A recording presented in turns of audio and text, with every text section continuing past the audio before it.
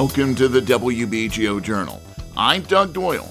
Today we start off this special one-hour edition of the show with a surprising story about student journals from the 1800s from what is now Barringer High School in Newark that are headed to the Library of Congress. In the early 19th century, teachers, they were picked for their size more than the educational background because they had to be big enough to handle these kids. WBGO's Gary Walker chats with legendary bassist Rufus Reid about his upcoming Lifetime Achievement Award from Wharton Arts. It's the feeling that I think that I am able to put on the bandstand. I'll chat with 7-time Grammy Award winner and 2-time Oscar nominee Terence Blanchard. There was something that Herbie Hancock said after Hurricane Katrina that floored me. He said, New Orleans has been the cultural center of the country for decades, for generations. All this and more coming up on the WBGO Journal. The Library of Congress is getting an historic donation from Newark's Barringer High School, handwritten and illustrated journals from students in the 1800s when the school was known as Newark High School. 82-year-old Sal DiGirlando was an art teacher there from 1965 to 2010. He says the journals, unbeknownst to anyone, were locked in a safe. One day in 1969, their last chapter was almost written. Nobody had the combination to the safe, and so they were going to throw it out, and he said, no, I want to find out what's inside it. And so they opened the safe, and there they found these journals, so they could have been destroyed. He was Pat Restaino, the principal at the time, who saw the safe being wheeled away. Restaino first considered sending the journals to Rutgers, but there was no climate-controlled location there for fragile pages, so they're headed to D.C. this summer. The students wrote and illustrated their journals, giving us a glimpse into what their lives were like as school kids in the 19th century. DiGirlando says the journals tell stories like this one. This class took a class trip to the village of Belleville, and along the way, they found a stray horse, and the teacher got on the horse, and then the kids walked to the village of Belleville. It's fascinating. The former arts teacher stressed the journals tell tales of students' life back then, when bad behavior was not tolerated. They got flogged. The flogging was the way they did it. In the early 19th century, teachers, they were picked for their size more than the educational background because they had to be big enough to handle these kids. DiGirlando and others have been working to digitize the journal since 2011, so the originals can go down to Washington. That should happen this summer.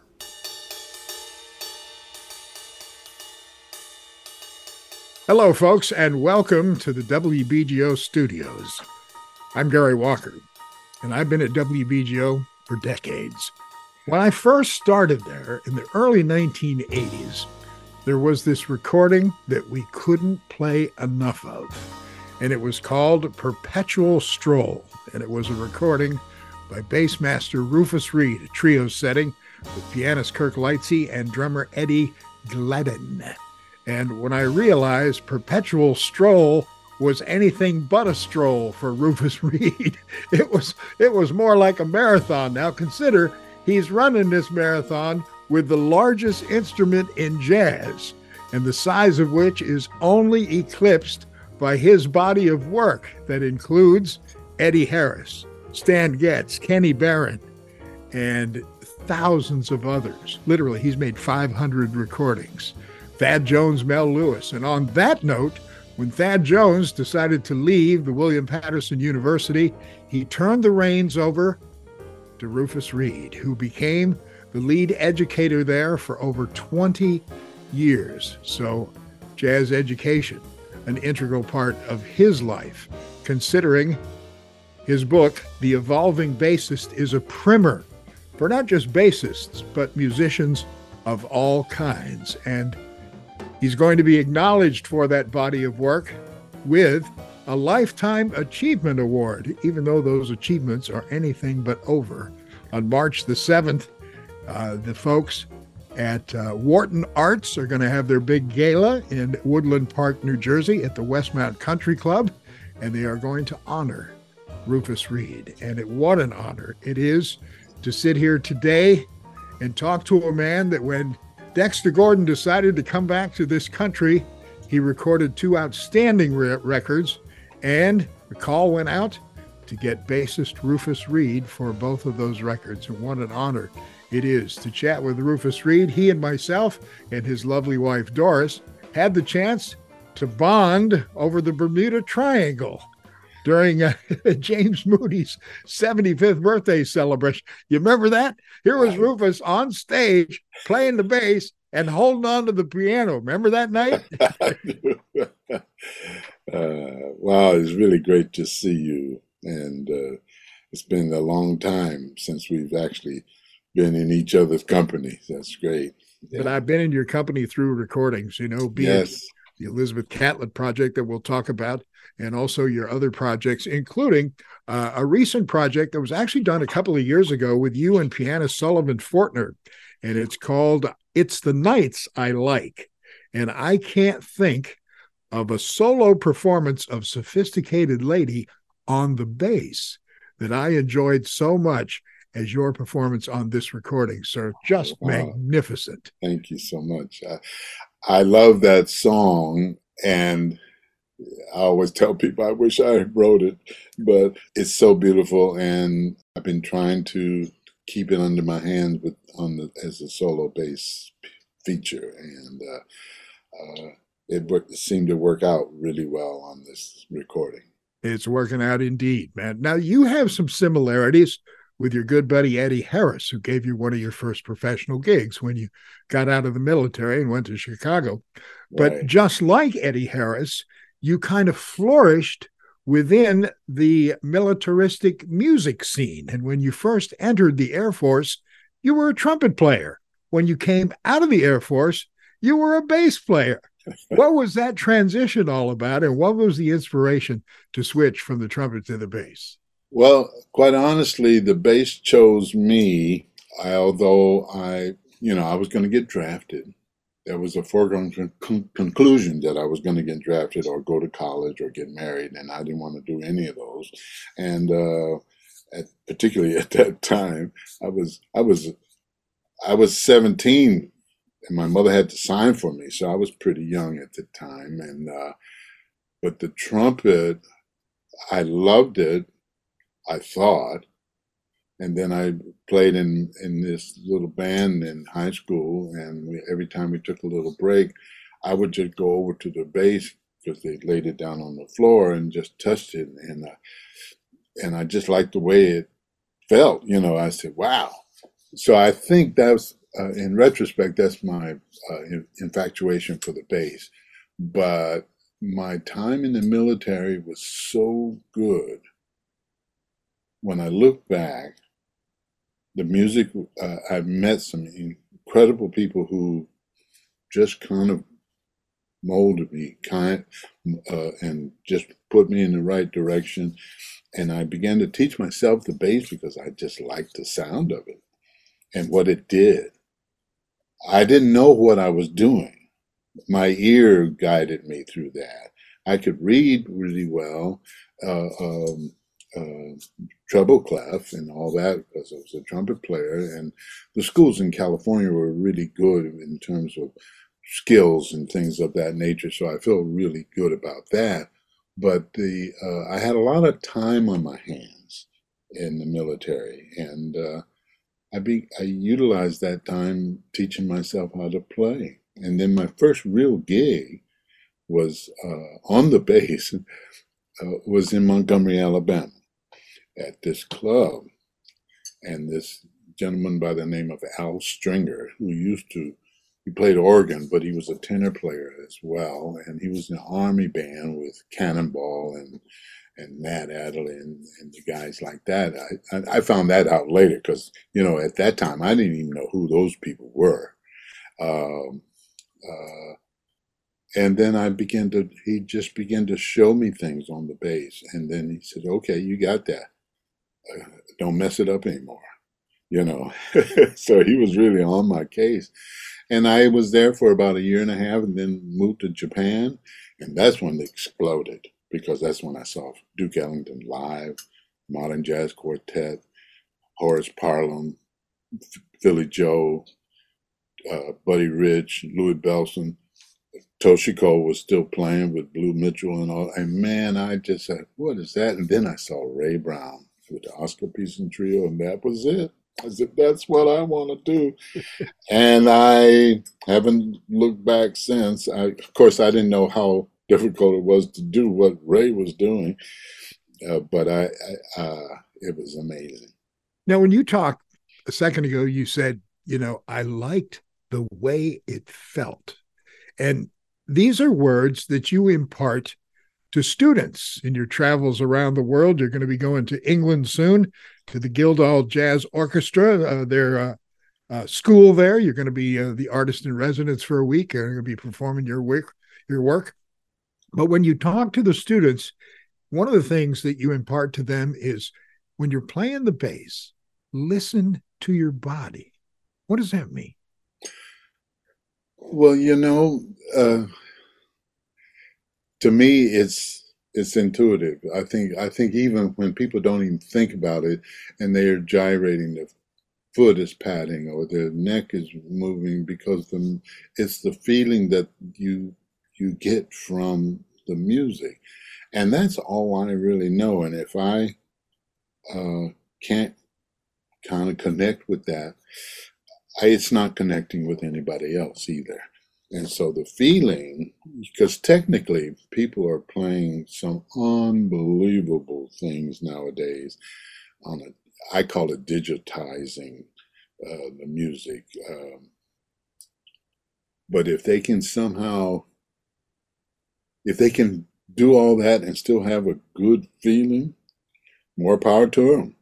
And they have such a fantastic teacher in yourself, because not only did you appreciate Ray Brown and Duke Ellington and the Modern Jazz Quartet, but you were part of so many historical recordings. I'm thinking of, Dexter Gordon and Gene Ammons, or one of my favorite J.J. Johnson recordings were those two nights, Quintergy and Standards, that were captured live at the Village Vanguard in New York City. Talk about energy coming off the stage. Listen, we didn't have a choice. JJ came to play, and boy, we had to keep playing. I mean, Dexter Gordon, with this huge sound, he just came to play, and we had no choice. Stan Getz came to play. He played beautifully. So we had no, I've been very blessed and fortunate to play with people who demanded to play with excellence. And of course, if you didn't, you weren't there anymore, so it was that simple. Like I say, it's the feeling that I think that I am able to put on the bandstand, and I talk about it as the essence of the groove. The essence is what that's all I really know really well. It's not really something that can be taught, or can it be? It can be taught, and it can creep in through osmosis, I think, over a period of time, if the people really want to do it. But see, people mistake the something perfect. Music isn't perfect. It has the things that we listen to that we wish some of the down-home guitar blues or B.B. King or they're not talking about anything perfect. It's just a feeling. And everybody that I know, that I've grown to know, and personally, I mean, as precise as Ray Brown and powerful projection, he was still having fun, and he was still messing with it. He wasn't trying to do the exact same thing each and every time.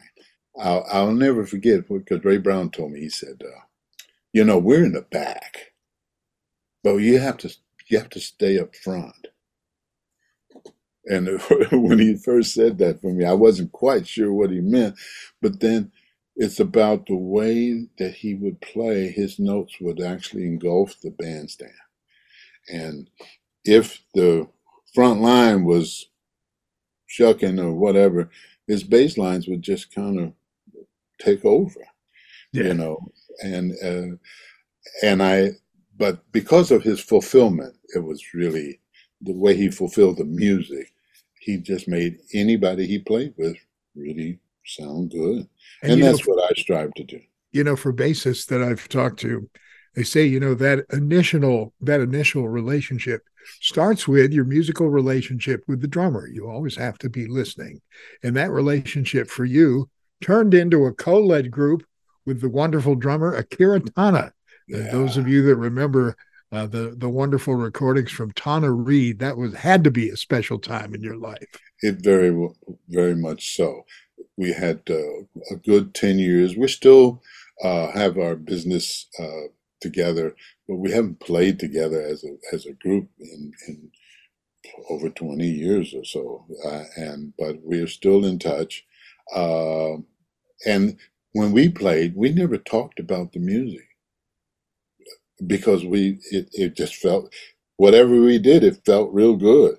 He said, that felt good. We just did what we did and said, wow, okay, that's good. So we kept it in.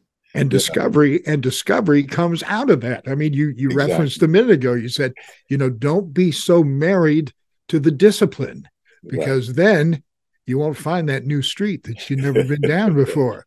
You won't see that tree-lined street that turns out to be one of your favorites in the months ahead. We're chatting with Rufus Reid. He's going to be honored on March the 7th at the Wharton Arts Gala that's going to take place in New Jersey at the Westmont Country Club. You can find out more, by the way, at whartonartsgala.org. And what an honor it is to chat with Rufus here today on WBGO Studios. Now, earlier, I referenced the Elizabeth Catlett project, Quiet Pride, which to me is a real standout in that whole attitude of don't let discipline be your directive.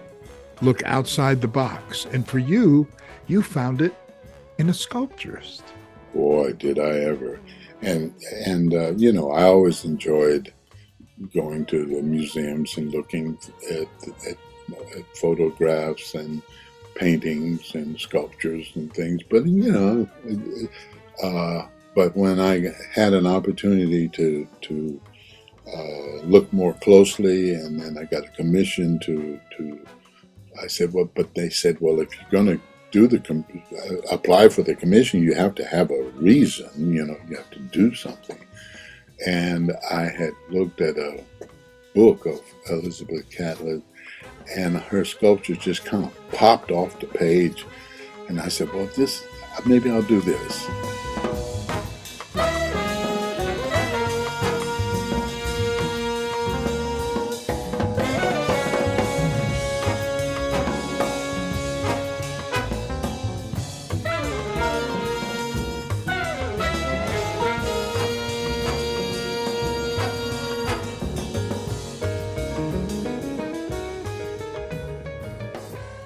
And lo and behold, it ended up being an incredible experience because I got a chance to meet her.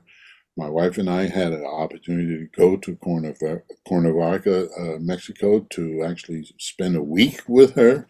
And that in itself was an experience of seeing how another artist, a world-class artist, functions, and the house was just beautiful. She reminded me a lot of my grandmother, and I met her when she was 92, I think it was.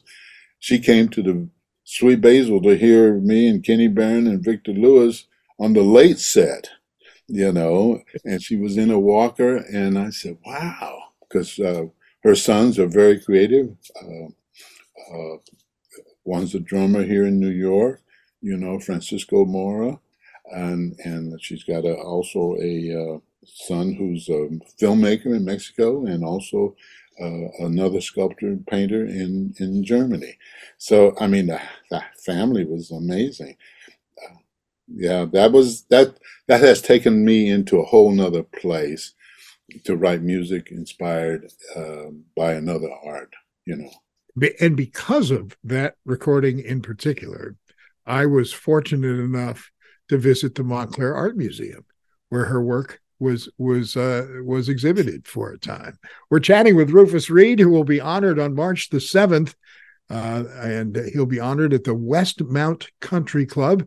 It's the Wharton Arts Gala, and it's going to take place in Woodland Park, New Jersey, and you can find out more at whartonartsgala.org. You have done so much over the course of your career and worked with so many different people in so many different settings. Is there a setting that is out in front of you right now that you're looking at that you would like to explore? Oh, boy.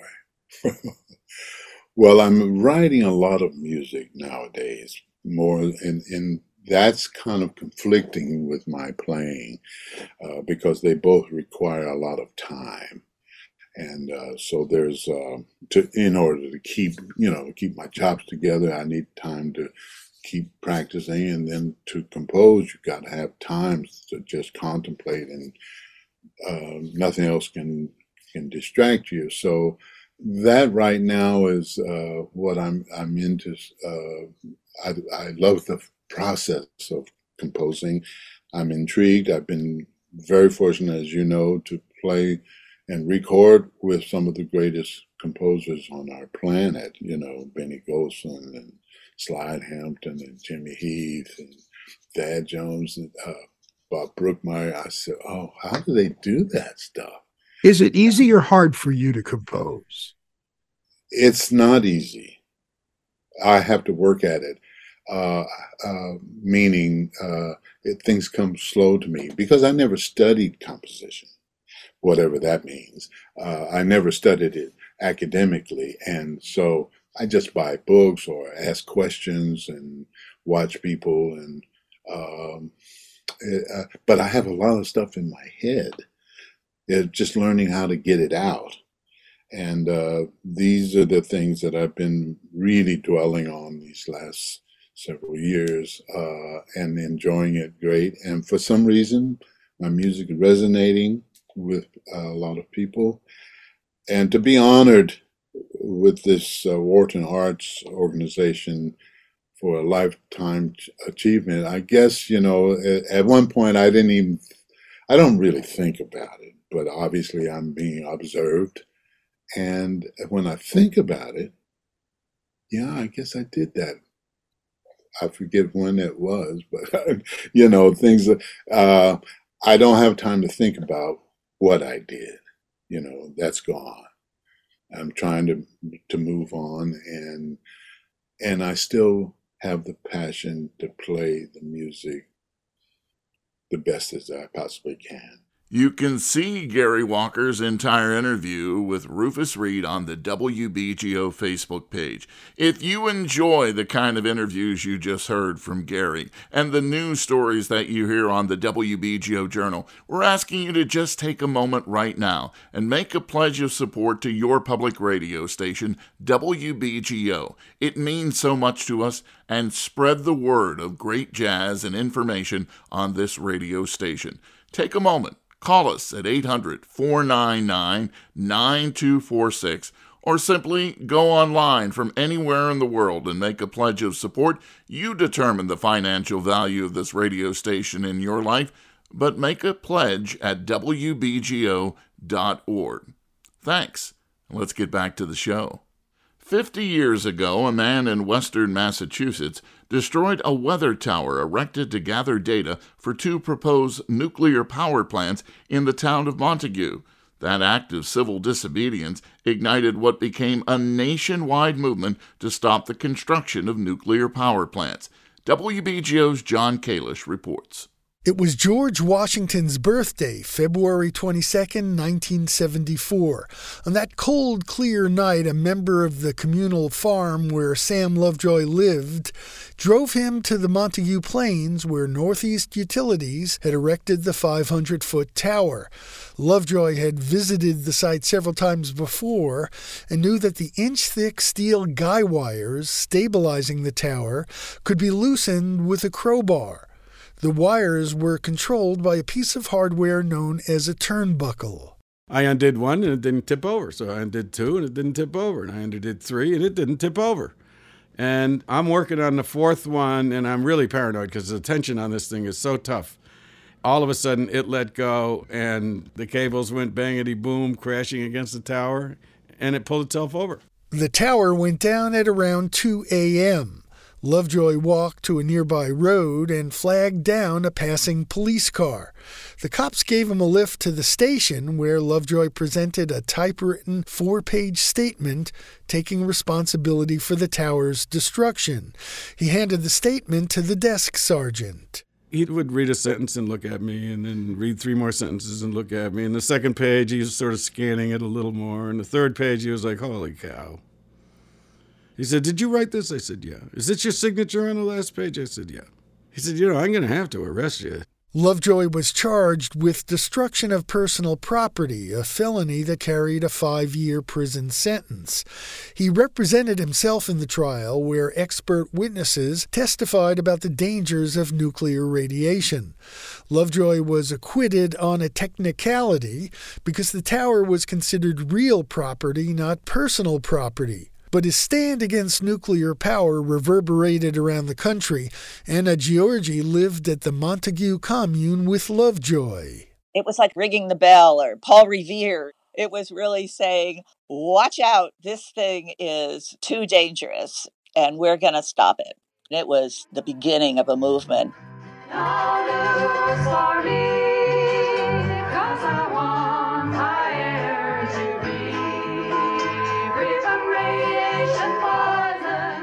Lovejoy barnstormed the country for 3 years speaking out against nuclear power. Here he is at a 1978 rally opposing 2 reactors proposed for Jamesport, Long Island. Let me tell you, there is now in every village, hamlet, town, city, anti-nuclear organizing going on everywhere all around this country. In the early 1980s, Lovejoy worked for Muse, a group of rock stars that raised money for the anti-nuclear movement. At the age of 40, he went to law school and later took a job with the Massachusetts Department of Fish and Game, acquiring land for recreation and endangered species habitat. His fellow civil servants were aware of his famous act of civil disobedience. One guy said to me after I did get the job, he said, I'd really appreciate if you don't screw up. He said, I was on the interview committee, and I sort of told him, you're not crazy like it looks like on paper, you're not going to be knocking over any more towers, right? And I said, no. There was a particular moment in time where a particular action made eminent sense. Lovejoy and others at the Montague Commune played a pivotal role in organizing the Clamshell Alliance, a New England anti-nuclear coalition. The nuclear plans proposed for Montague were canceled in 1980. Other plans to build reactors were scrapped in Oklahoma, Ohio, Florida, Indiana, and California. Last week, on the 50th anniversary of the tower toppling, the Shea Theater in Turners Falls, Massachusetts, was sold out for a celebration of Lovejoy's act of civil disobedience. The mostly gray-haired crowd of close to 400 included some of the people who lived on the commune with Lovejoy back in 1974. Dan Keller was one of them. He and another commune member, Charles Light, made a documentary about the infamous act titled Lovejoy's Nuclear War, which was released in 1975. We had no intention of really making a documentary. Sam knocked over the tower, and the next day we figured, all the news crews will be up here from Springfield and Hartford filming this crashed wreck. Nobody showed up.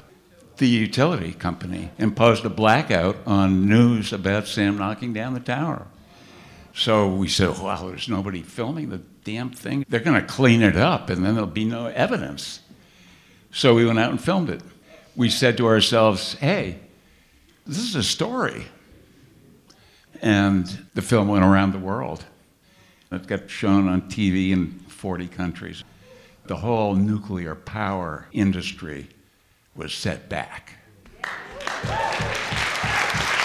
Yeah. Lovejoy told stories at the tower toppling celebration. He shared an anecdote about a newspaper publisher who served on the Nuclear Safety Commission created by Massachusetts Governor Michael Dukakis, and how the publisher leaked documents to Lovejoy revealing that the utility had created an evacuation plan for the proposed nukes, despite claiming that one didn't exist.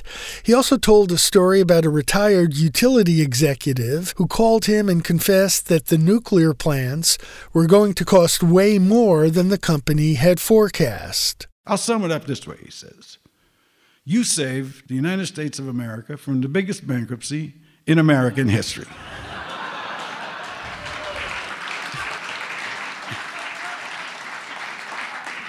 They were telling everybody that the nuclear plant in Montague was going to cost $2.35 billion. And he said, we were at $14 billion. And so I just want to thank you. It was too expensive. They couldn't pay for it. There was no way they could pay for it. Sam Lovejoy is still adamantly opposed to nuclear power. These days, he and his wife Kathy live in Montague. There's a small pickup truck in their driveway with a bumper sticker that proudly declares no nukes. For the WBGO Journal, I'm John Kalish.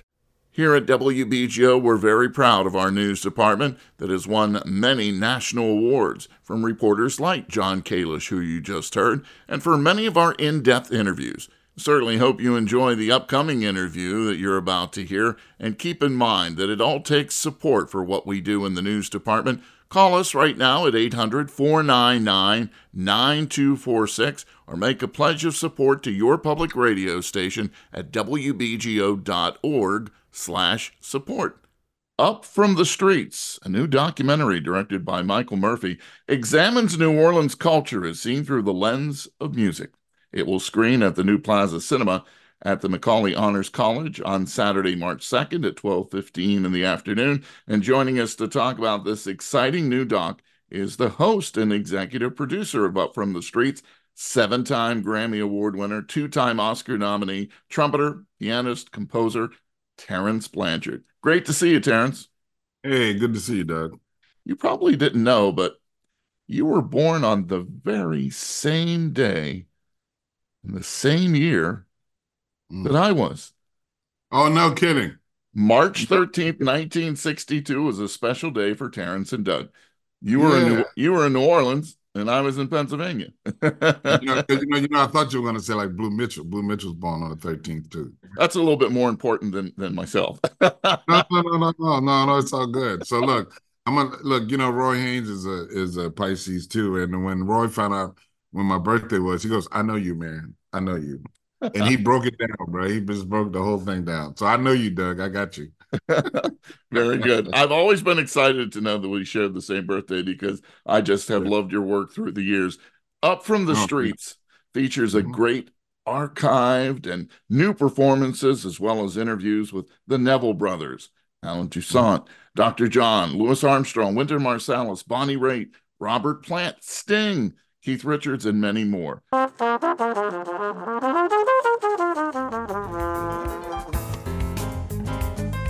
New Orleans, Mississippi River. This is where this music jazz was created. America's music, America's art form. You can tell that rock and roll came from there. Back then it was the devil's music. Those guys were punk rock, as punk rock as you possibly could be.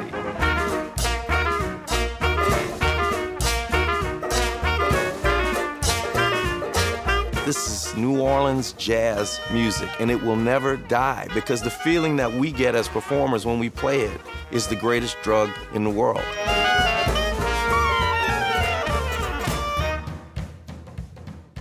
This was quite an undertaking, but obviously a project of love for Terence Blanchard.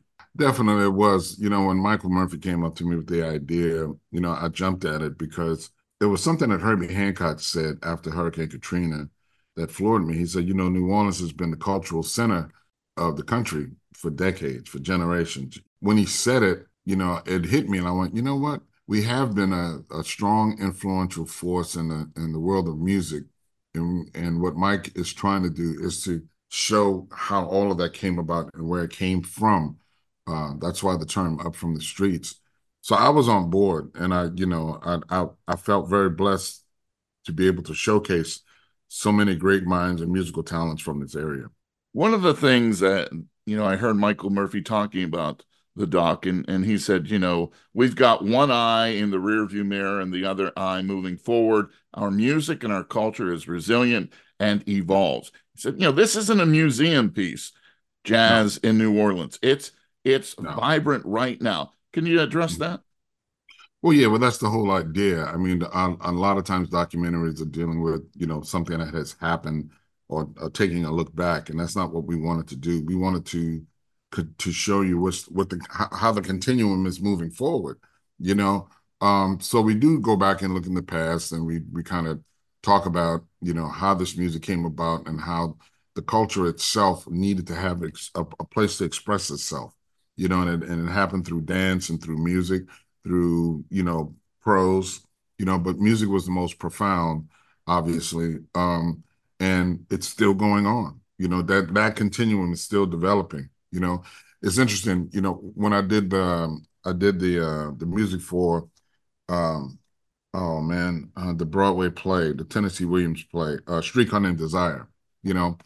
And I told those folks, I said, even though it's a modern production, I said, you guys need to come down to New Orleans, because some of the things that Tennessee Williams talked about in the book and in the original script was still going on. How you could be in your home in the French Quarter and hear music bubbling up from the streets, literally, and that's the beautiful thing about the documentary. We're paying homage to the past, but giving you a glimpse into the future.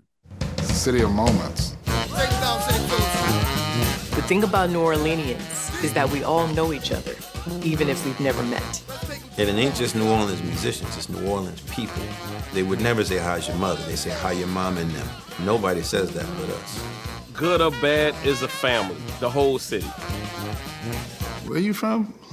The street has the beat, and the beat embodies the rhythm, and the rhythm embodies the culture.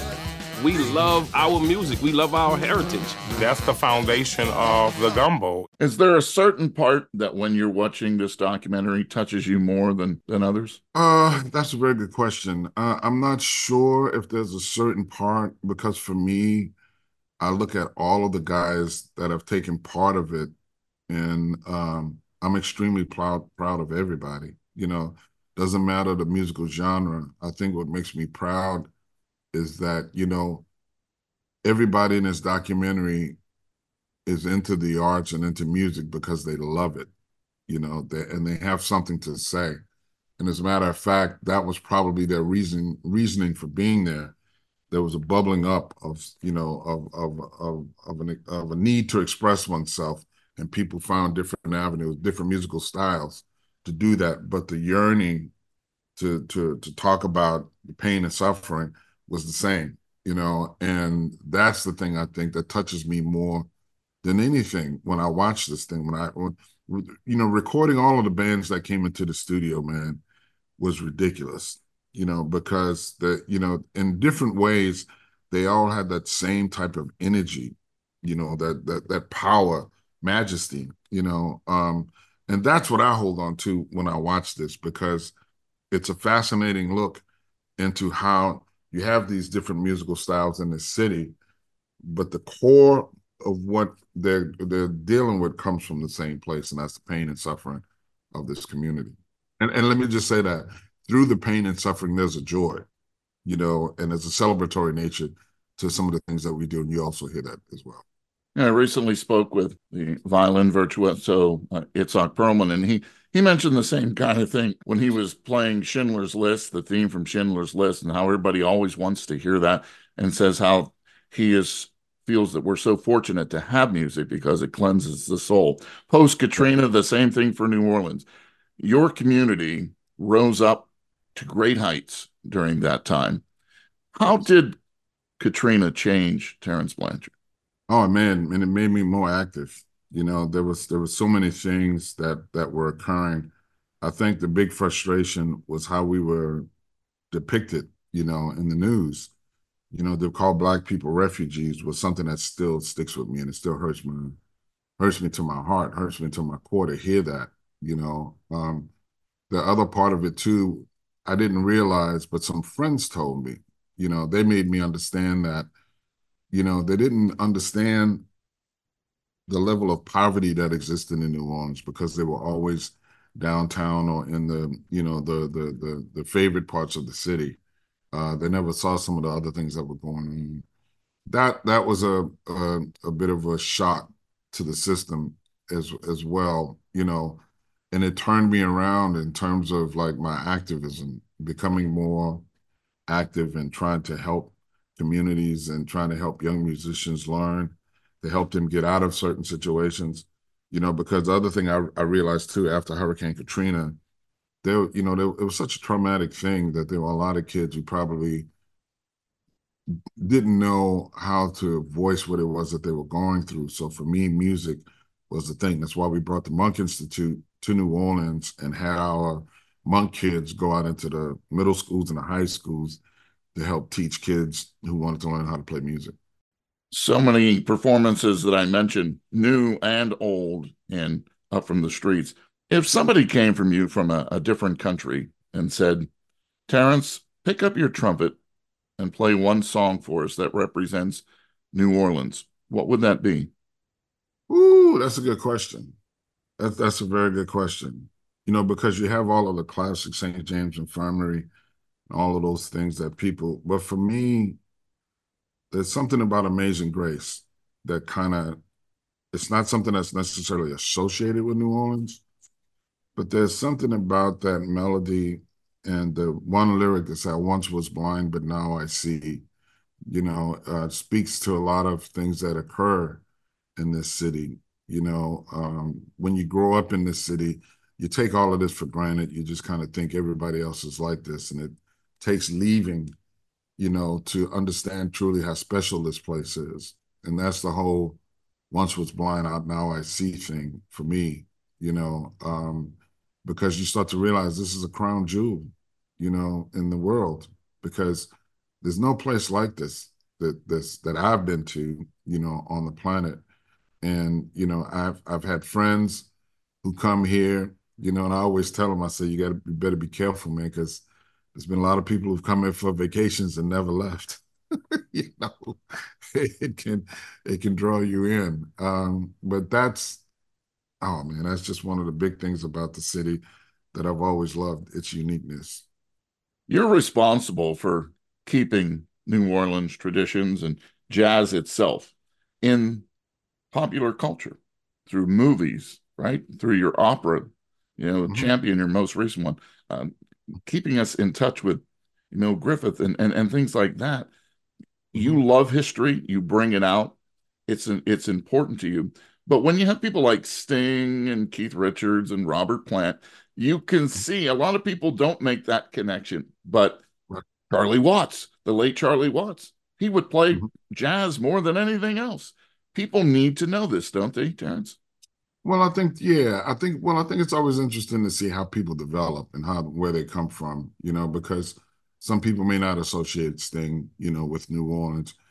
Some people didn't associate the Rolling Stones with the blues and Muddy Waters, but when you start to see how people who have developed their own style, in different musical genres have been influenced by certain things here in the city, you start to understand the true nature and the value that the arts community has had throughout the world, and it goes back to that Herbie Hancock statement about us being the heart and soul of the nation, because I've seen it in so many ways. There's so many musicians who will be on tour. Sting, we just saw Steely Dan and the Eagles, different types of bands, man, from jazz bands to blues bands to rock and roll bands.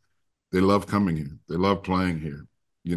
As a matter of fact, I have a good friend of mine in the jazz world, very famous person, who she told me, she said, I took a gig in New Orleans just so I could hang out in New Orleans. That tells you something, certainly, about that. You are being honored throughout this month, retrospective of your incredible career. Who gets the credit for this love of history and this want to make sure that not only New Orleans, but things like Champion, the opera. Who gets the credit for sparking that desire to tell history and preserve it, and to also look ahead to what it means to us? Man, there's a host, I thought about this one day and I get emotional when I think about it. There's a host of people, unsung heroes, that are responsible for this. Martha Francis, who's my very first piano teacher, Miss Louise Winchester, who started teaching me theory and had me doing ear training courses when I was 12 years old. Roger Dickinson, who started making me compose, made me write my first piano concerto when I was 16 years old, based off of a 6-note tone roll. And Roger would always ask me, what do you see yourself doing? And I would have 10 years from now, and I would have to give him answers. And I realized he was making me project, and he made me see a path by asking me those questions. And then also my father, man. My father loved music, loved operatic music, was a baritone, sang with a group of Black men that also loved opera. And when I was a kid, I thought they were some of the strangest Black men on the planet because I didn't see those Black men on television. I didn't see them in the news, you know what I mean? But these are guys that would get together every Wednesday and rehearse and then go around the city and do recitals, So, and it's all of those people, who are responsible for this. And then, of course, the Art Blakeys and the Herbie Hancocks and Wayne Shorters, all of those guys as well, but it starts at the core. And at the core of it were people who taught me, don't believe everything you see, do your work, do it with integrity, and do it with a lot of love and compassion and hard work. And that was taught to me from a very early age. Everything in New Orleans has a connection. There's been this lineage. The DNA line from the old spirituals and the field songs to the jazz and the second lines, they're all children of the New Orleans culture. From the street to the studio, and from the studio straight through the speakers into my life. That music is designed to make us feel good and to make them feel good. That's what its purpose is. People need that, especially now.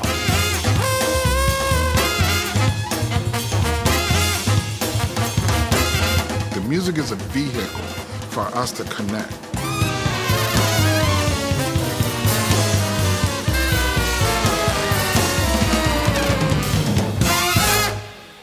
Tell us about your family, the fact that you have stayed in New Orleans, even though you're spending a lot of time in New York these days because of the celebration of your music and the opera.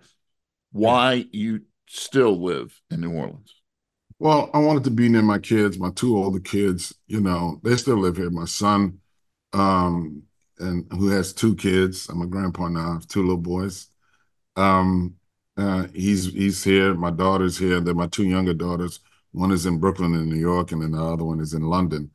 But when I came back to New Orleans, it reminded me of why, I was in this. And listen, man, when I say this, I don't mean any disrespect to New York at all. But when I was in New York, most of the musicians talked to me about career goals. You know what I mean? Getting a first record deal, touring, publicity and all of that stuff. When I was in New Orleans, the guys talked to me about music, because they just loved it. Hey, man, did you hear what so-and-so is playing? Man, he played some crazy stuff, blah, blah, blah, blah, blah. Now, I found a community in New York that did that as well, but that wasn't the majority of what I experienced there. So coming back here was like really a blessing because I could be near my kids, and then it was also a reminder of where I came from. Someone once asked me, who would I like to interview that's no longer with us? And my answer has always been the same. It's been Louis Armstrong. And the reason for that is, Terence, I believe he was so ahead of his time. As you know, in the museum, they have all the recordings of there at the dinner table. He recorded everything. He was so aware of so many things. What is your basic synopsis of Louis Armstrong? What has he meant to you? What has he meant to New Orleans? What has he meant to the trumpet? He was brilliant because his music playing the trumpet was way ahead of its time, as we know. You know, those arrangements were so forward thinking, that they still hold up to this day. But I think the most important thing that made him brilliant to me was having all of that brilliance. He also understood socially where he was, in the time that he was growing up, because he kept certain things to himself. So that would allow the music to be his musical, it would allow the music to be his statement, And as a result, in the coming years that came after the country started to really grow, we started to look back him and thinking that he was unaware of what was happening in the country. And it couldn't have been anything further from the truth. He was totally aware. And what made him brilliant to me is by being totally aware, he knew what minefields to stay away from. Now, granted, had he been raised in today's society, I think he probably would have been a very, very vocal leader. I think he would have, been out on the forefront of dealing with social issues. Because when you listen to those recordings of him talking, you can tell he was very aware, but he knew by being aware, I'm not going to play that game so you can take this away from me. I'm going to play it another way. This music is going to be something that's on such a high level that it's going to set the standard for American culture. You know what I mean? So, yeah, that lets you know how far-reaching this man's music was. When you were working with Michael Murphy on Up From the Streets, was there a moment where you said, Michael, I know you, this is your project. I know you've done these interviews, but we have to include this. Oh yeah. I mean, there were certain, I can't even remember what they were, but we had conversations like that for sure. And that was the cool thing about working with Mike and Solicitor. Robin and myself had a great working relationship with them because we could talk about anything, and we had some tough conversations, just about race and society and how music played a role in that and how music was affected by that, and Mike was open to all of it. You can see my entire interview with Terence Blanchard on the WBGO Facebook page. The 96th Academy Awards, the Oscars, will take place next Sunday, March 10th in Hollywood. And love them, hate them, or ignore them, there never seems to be a shortage of things to say about them. Our film critic Harlan Jacobson has more. Given how the previous bellwether award groups have gone, Oppenheimer, with the most Oscar nominations at 13, will likely dominate the night. Christopher Nolan's film is the conventionally ambitious film of the lot, but with the biggest reach. Character study on a mega-budget scale, the film follows the path taken by J. Robert Oppenheimer and the conflicts felt all along the way in birthing the atom bomb. Applied science versus research, career ambition for an Arabist Jew versus dread about the nature of the risks involved, then about the destruction involved, and death on a mass scale. In the background is the metronome. It's a race against time, and Werner von Braun in Germany, accompanied by multiple doubts, then elation over the win and the victory. In Los Alamos, it was easier to be patriotic until the bomb dropped. That's a lot of acting for any actor. Cillian Murphy as Oppenheimer finally sinks into a post-war catatonic retreat, into something like the horror with which Joseph Conrad ended Heart of Darkness. In an hour-long coda, but very much on point about the treachery of our current congressional politics, Oppenheimer is ruined by the Red Scare, created by the Republican Senate to take political power.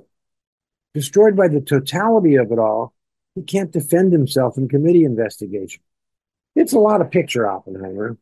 It has a lot of reach and big canvas ambition, which many say director Nolan is guilty of rather than good at. I appreciate Nolan's huge reach, including Dunkirk, The Dark Knights, Inception, all a long way from his riveting micro-scale Memento with Guy Pearce racing to stay ahead of his memory loss in 2000. And nothing else this year matches Oppenheimer. Not American Fiction, which I found in Toronto and loved the way it carved up the present moment over cultural and racial authenticity. Not Barbie, which Diana made $1 billion, and that was enough. Not New York's patron saint of film, Martin Scorsese and his Killers of the Flower Moon, in part because Marty enjoys sacred cow status. What does it say about Critics Group that the New York Critics Circle voted it Best Film of the Year, and the Boston Film Critics named the Boston-based story of The Holdovers as the Best Picture of the Year? In a year full of good films, Oppenheimer deserves to win Best Film and Director, actor for Cillian Murphy over the compelling Coleman Domingo, the best part of Rustin, and supporting actor for Robert Downey Jr. over everyone else in his category.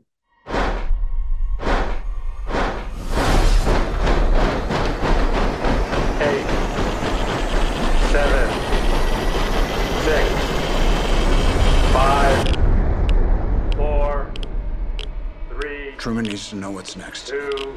What's next? 1. Only his wife, Kitty, played by the barely heralded but superb Emily Blunt, rises to the occasion in a stinging moral rebuke to Washington. Blunt's is the best performance of those nominated for supporting actress this year, but she'll likely lose to Divine Joy Randolph, who's both enormously ingratiating and writing a stereotype as the grumpy black mama cook and voice of normalcy in Alexander Payne's prep school teacher-student mashup in The Holdover.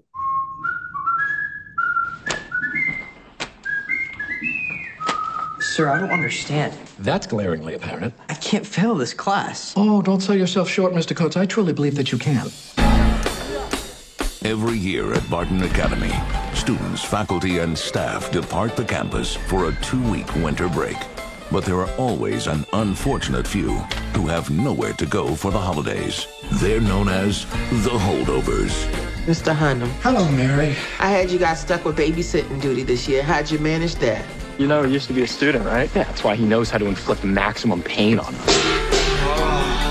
I thought all the Nazis were hiding in Argentina. Stifle it, Tully. You just earned yourself a detention, sir. Being here with you is already one big detention.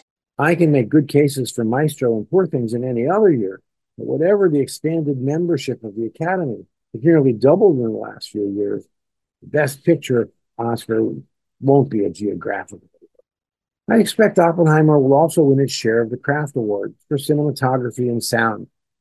It's a toss-up when it comes to adapted screenplay, when things could tilt to any of the 4 other heavyweight contenders: Poor Things, American Fiction, and Zone of Interest, more so than Barbie.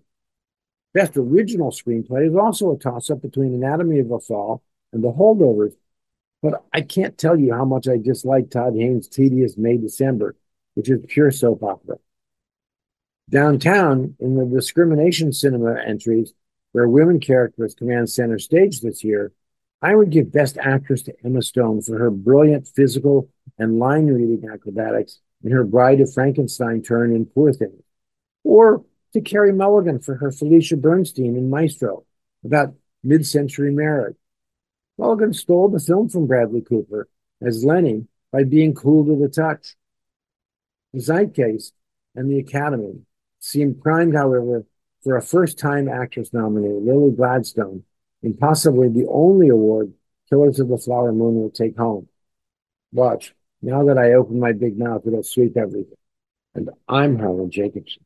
What a trooper Harlan Jacobson is. He's a little under the weather this week, but he will be heading off to the 31st South by Southwest Film Festival in Austin, and will report from there what sticks to the ribs in barbecue country in 2 weeks. Thanks for listening to the WBGO Journal. I'm Doug Doyle. If you enjoy this program and the news programming you hear on your public radio station, WBGO, please take a moment to support it now. 1-800-499-9246. You choose the financial value of this music and information in your life. You can also make a pledge of support online from anywhere in the world at WBGO.org. And thanks, and stay tuned to the world's greatest jazz and blues station, WBGO, and WBGO.org.